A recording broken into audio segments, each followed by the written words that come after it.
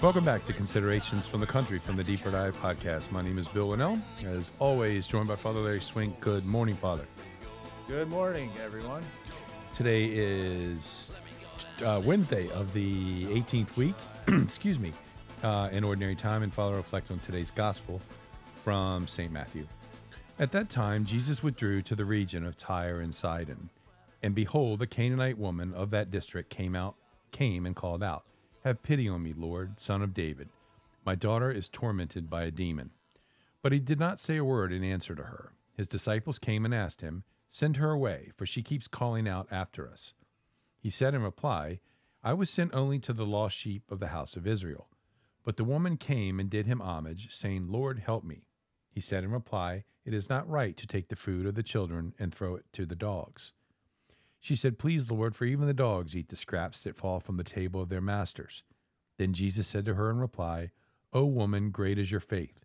Let it be done for you as you wish." And her daughter was healed from that hour. Father. Okay. So today we have this powerful gospel of this woman and three P's: pity, power of going to the saints, and the perseverance of the woman. First, the pity. Her mother says, "Have pity on me, Lord, Son of David. My daughter is possessed with a demon." Wait a minute. The daughter's possessed, not the woman. But we all know from experience, if you're a parent, when you see your child suffering, probably sometimes you might suffer more spiritually for the suffering they go to. And it shows, pity leads us to prayer. Mm-hmm. Secondly, we see power of going to the saints. And it says his disciples came and asked him, "Send this woman away. She keeps bothering us." St. Thomas Aquinas makes the point that this is actually a scriptural reference to intercession of the saints, that they're going to, it's like St. Anthony saying, "Hey, can you help find Father Larry's wallet? He keeps bothering me," right? This is a biblical perspective on the intercession of the saints. And it's good to have, maybe 3 to 4 saints we go to when we're in need of prayers. We can ask them to pray for us. Remember, God answers the prayers, but they intercede for us. And we say that in Eucharistic Prayer 3. And lastly, we see the perseverance of our prayers. He kind of pauses twice and even says, kind of some things that seem a little bit rude, but he says, "I was sent only to the lost sheep of Israel." And she just did him homage and said, "Lord, help me."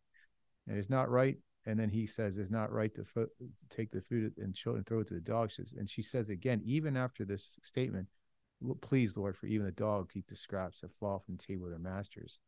And he answers the prayer, and she perseveres. I think, too, usually prayers get answered when we're just about to give up, and we know that famous saying, God, what is it?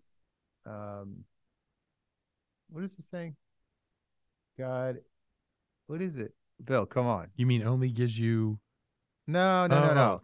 God never comes when we want, but he's always on yeah. time. Yeah. So anyway, persevere in prayer. So I know all of us maybe have some things we've been praying for a long time, and we feel like this woman, but maybe go to a saint, find the patron saint for that particular ailment, and persevere, because God never comes when we want. By the way, St. Anthony has you. St. Anthony has you on Do Not Disturb, by the way.